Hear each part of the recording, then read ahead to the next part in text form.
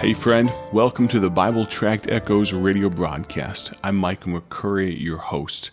As always, I greatly appreciate the fact that you would tune in, and I especially am thankful for the fact that you would tune in today. Here we are, the last week of the year. We introduced a topic, a concept yesterday on the broadcast that's kind of appropriate. It's a little apropos for where we are, or should I say, where I am. You see, I'm coming to you right now from Thailand in Southeast Asia. What a blessing it is to travel internationally. What a blessing it is to participate in a little bit of international missions. Now, you realize, I've said this before, you may have even heard me say it in the last couple of weeks, but we are all missionaries where we are. I know, there's a romance to geographical remoteness. I realize that things far away have just a little bit of a glimmer, a shine to them that our own backyard does not. But you do realize that your zip code is foreign to the vast majority of the world. You and your life, you're going to interact with people that I will never, should I live to be 110, I would never interact with. And so I ask you today to be a missionary right where you are. But today and this week, and I've had such a phenomenal opportunity, such a wonderful time, really. I get to spend some time in the country of Myanmar, old Burma. Beautiful nation, beautiful people. Today and tomorrow, actually, I'm in Thailand, having a wonderful time. I get to speak to some Thai children in a school in the coming moments, and so I'm thankful for all of these opportunities. But I will tell you this, that God, though He can use me where I am, and though He can use you where you are, I have a sneaking suspicion that He may, just quite possibly, He may want more from you.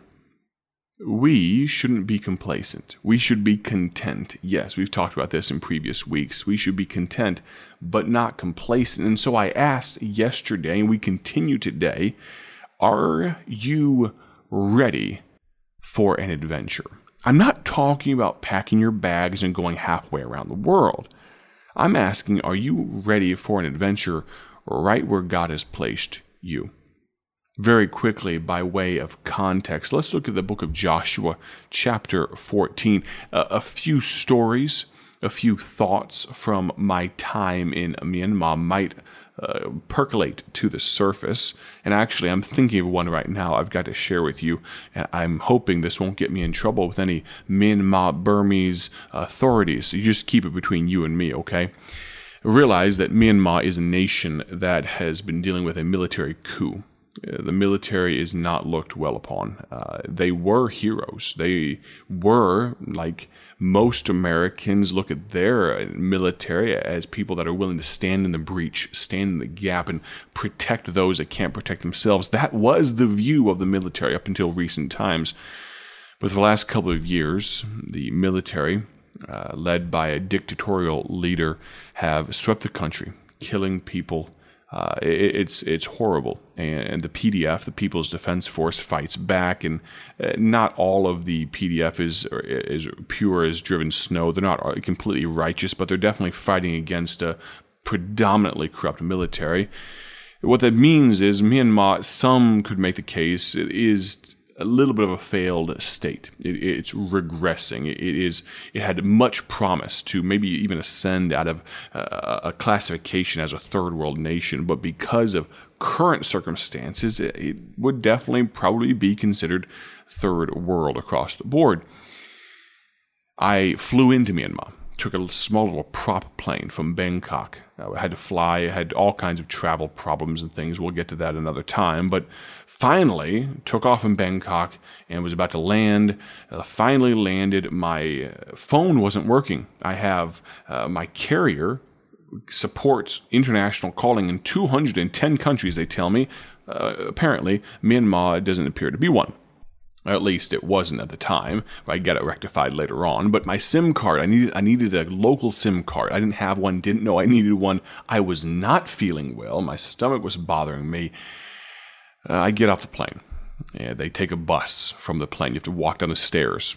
This wasn't a major airport situation. Walk down the stairs, get on a bus, get bused to the terminal, walk in the terminal. I happen to be one of the first ones off the bus. I get to the immigration, and it's a bored-looking gentleman in a immigration officer uniform and all those things, and he just wants to get my paperwork and get me done, get everybody through. And I was thinking, oh man, I'm not feeling good. I'm hoping I don't have problems. I just want to get off. I'd been traveling for, 36 hours at this point total. It was a mess. And so here I am. And I realize that he's asking me a question.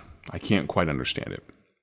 What he's asking me is for the address that I'll be staying at. You see, on my declaration form that you're supposed to fill out on the plane, I hadn't filled it out completely, because I was waiting to land to text my compatriot, the gentleman I was traveling with. His name is Baji Bob DeWitt. He's called Baji over there. And I was waiting to text him for the address so I could fill it in. But I had no texting. I had no service. I had no ability to talk to him. No bueno.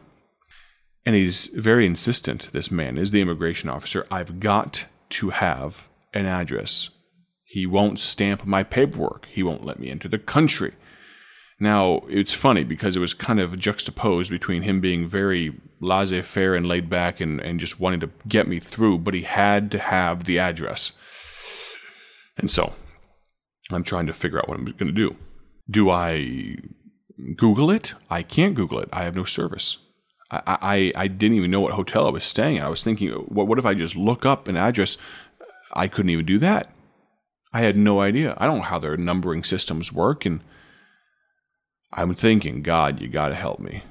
And he, the immigration officer, he wasn't giving me any help. He would just continue to speak to me in the Burmese language. I don't understand the Burmese language. And finally, in a stroke of, I don't know if we call it inspiration or desperation, I wrote down, you realize, remember, the man I was going to be traveling with, his name is Baji Bob. I know how to spell Baji. I wrote down, number 12, Baji Place, Yangon. I scribbled it, actually. Figured this gentleman doesn't probably read English. I'm hoping it's good enough for him. He takes it, glances at it for just a moment, and stamps it. You say, Brother Micah, that was surreptitious. That was a falsehood. You're exactly right, and I apologize, and I should probably beg the Lord's forgiveness, but I will tell you, I did not know what else to do. And so I scribbled number 12, Baji Place, Yangon. That was not the address I was staying at, but it was good enough to get me in the country, and it was the start, actually, the continuation, considering my travel problems, it was the continuation of a grand adventure. I ask you today, are you ready for an adventure? That story took a little longer than I anticipated, so very quickly let's sum up where we came from yesterday. Remember Caleb and Joshua in the Bible? Remember how they were part of 12, a dozen men sent into Canaan to get a report on the land. And some of the men came back and said there's giants and there's problems, but Caleb and Joshua, they brought back a good report. They said, I think we can do it because God is our God. Jehovah is our Father. We can accomplish this. But of course, the people of Israel, they were swayed by the 10 bad spies. And because of that, they staggered around in the wilderness for 40 years. But Caleb was given a promise. He was told that you will be given a special place. Joshua chapter 14. Verse number 9, Moses sware, this is Caleb speaking, and Moses sware on that day, saying, Surely the land whereon thy feet have trodden shall be thine inheritance, and thy children's forever, because thou hast wholly followed the Lord my God. Caleb, here in Joshua 14, is bringing to Joshua's remembrance this account, this story. He said, remember, Moses promised me, God promised me, that I was going to get a special place, a place called Hebron. Why was Caleb so ready for an adventure? Let's talk about this Caleb character for just a moment. Caleb was the optimistic spy. Caleb, of course, he was sent to scout out the promised land. He was one of those 12 spies, and Caleb returned believing Israel could conquer Canaan. When was the last time I asked you that you were optimistic about what God could do with and through you? Or is everything an opportunity for a pity party?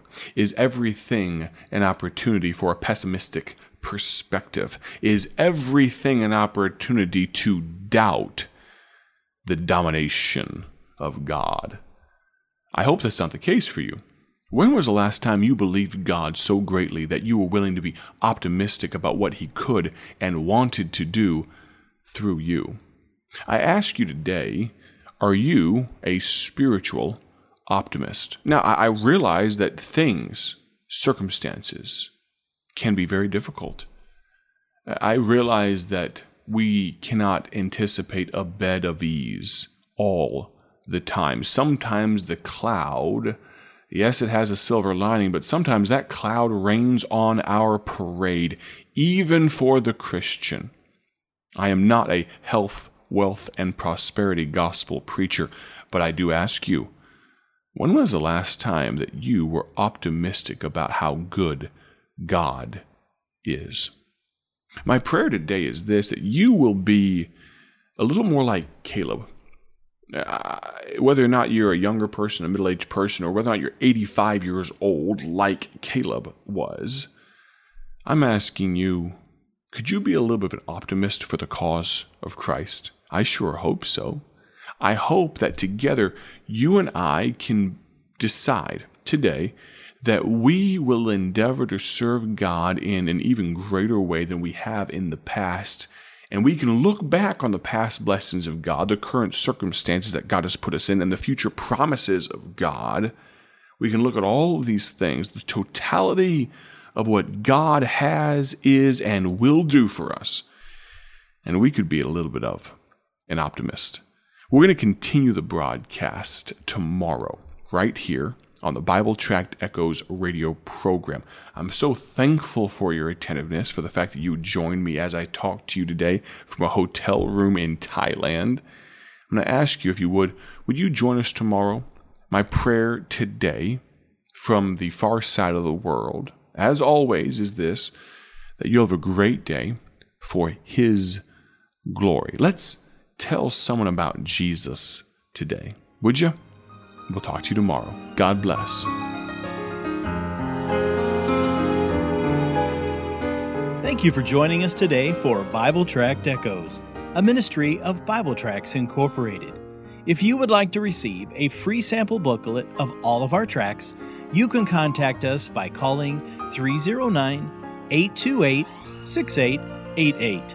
That's 309-828-6888. Our mailing address is P.O. Box 130, Dwight, Illinois 60420. A faster way to contact us is to go to our website at BibleTractsInc.org. That's BibleTractsInc.org. There you will find more information about our ministry and details on how you can support Bible Tracts Incorporated. Thanks for listening, and may the Lord richly bless you as you serve Him.